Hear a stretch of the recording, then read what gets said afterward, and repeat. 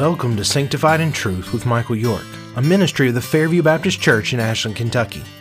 Sanctified in Truth is a daily podcast for followers of Christ who desire to imitate Him and to dedicate ourselves fully to the plans God has for us by deepening our love and understanding of God's Word. Today's reading is John chapter 7, verses 1 to 36. And as always, I want to encourage you to make sure that you've read the passage before you listen along. In today's passage, we see further confrontations between Jesus and various people. And there are several reasons in this passage that people seem to reject Jesus, and reasons that still cause people to reject Him. First, Jesus is rejected by His brothers because He doesn't work according to their value system.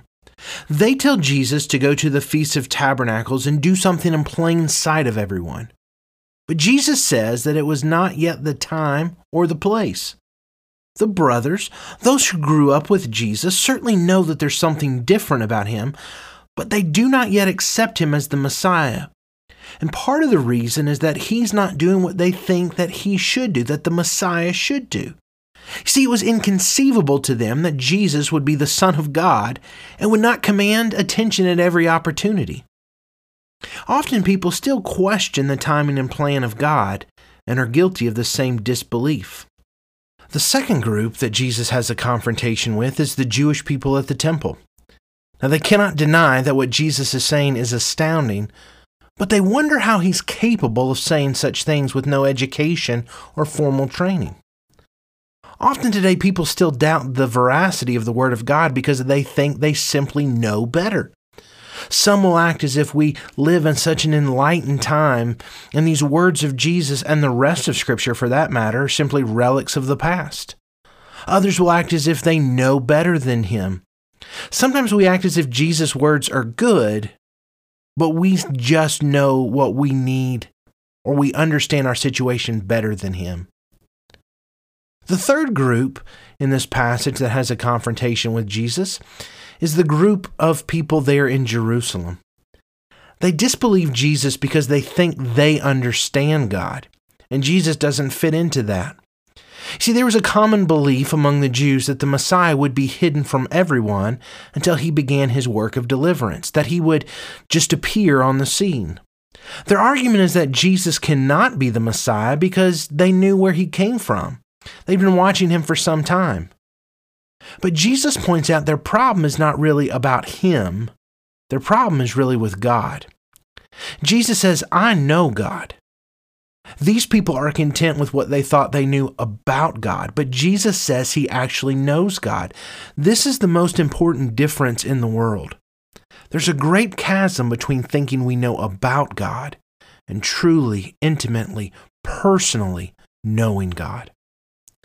As we think through this passage, we want to ask ourselves our three questions.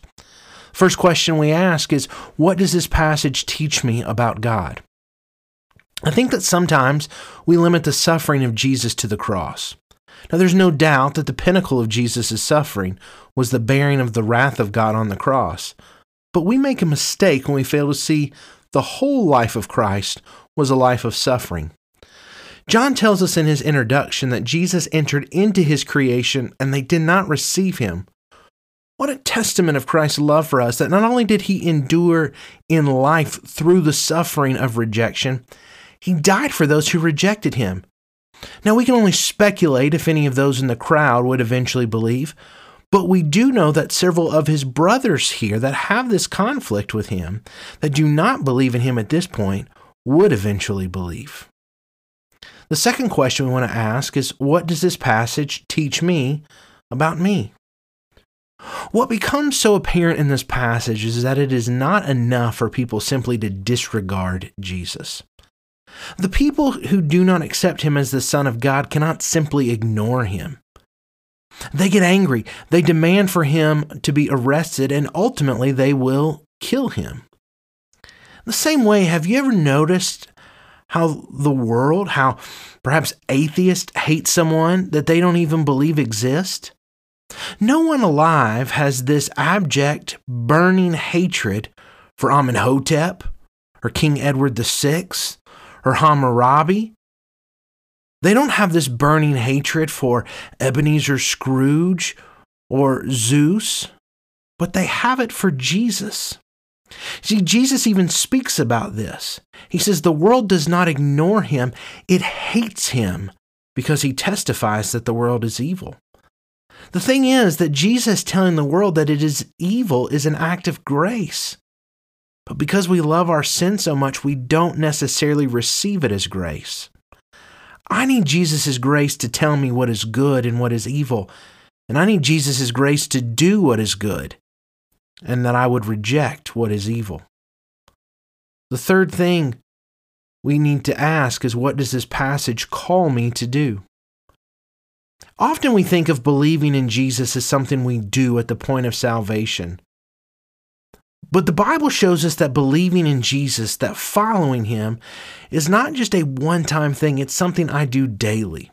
If I accept Jesus as the Christ, then I need to follow him in everything. I need to accept what he does as good. I need to follow his word as truth. And most of all, I need to seek to honor him in all things, at all times.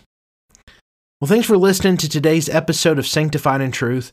Join us tomorrow as we will discuss John chapter 7, verses 37 to John chapter 8, verse 11. May everything you say and everything you do today seek to honor God.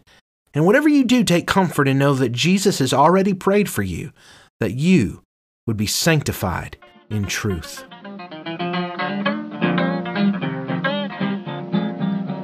I'm gonna live so God can use me anytime, anywhere. I'm gonna live so God can use me anytime,